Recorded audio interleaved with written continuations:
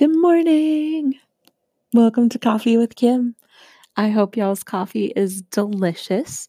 Yesterday, we talked about picking some language that defines you, right, as the first step in developing your identity. Well, I hope y'all picked out some words. That'd be really cool. If not, that's cool. You can just listen to this one anyway. So we're still in relationship with ourselves today. I'm not ready to go into the relationship dichotomy as far as being in relationship with other.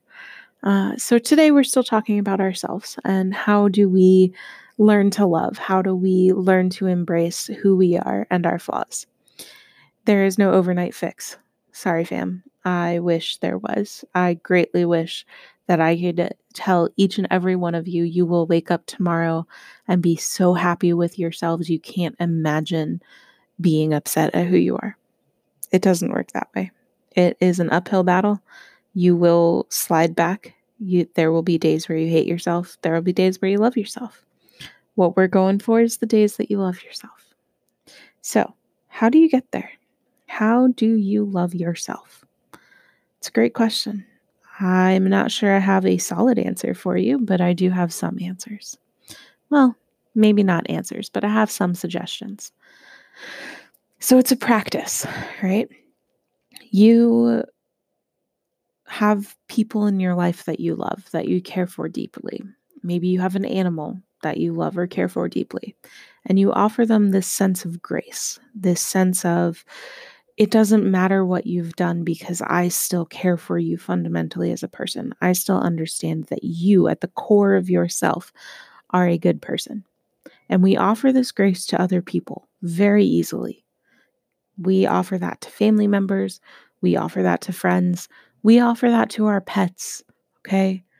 My cat freaking stole my turkey meatball off the stove, brought it to the middle of the living room, dropped it off, looked at me, and then walked away.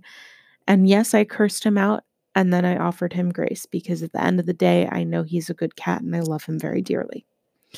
So we offer grace to everything. Why don't we offer it to ourselves? Why don't we look at ourselves and say, I know I'm trying the best I can, right? Because you are. Every day you are trying the best that you can.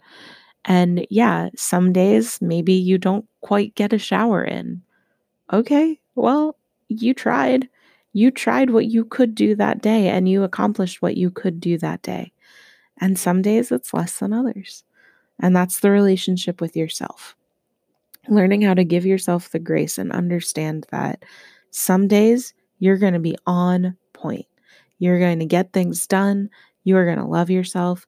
You're going to look in the mirror with glowy, dewy skin, bright, sparkling eyes, and a good grin and be like, heck yeah, I'm awesome. And then some days you're going to roll up to that same mirror, bags under your eyes, greasy hair pulled back or smudged back or whatever you're doing with it. And you're going to be like, God, who am I?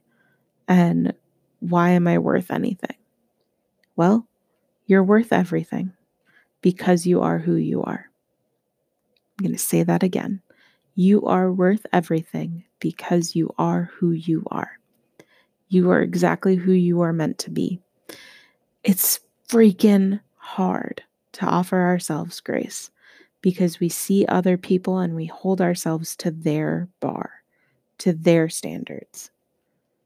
But we can't hold ourselves to other people's standards. We can only achieve what we can achieve. So give yourself grace. When your friend has a bad day and claims that they're the worst person in the world, we're pretty quick to be at their side saying, no, you're not. You're trying. You're doing your best. I believe in you. I care for you.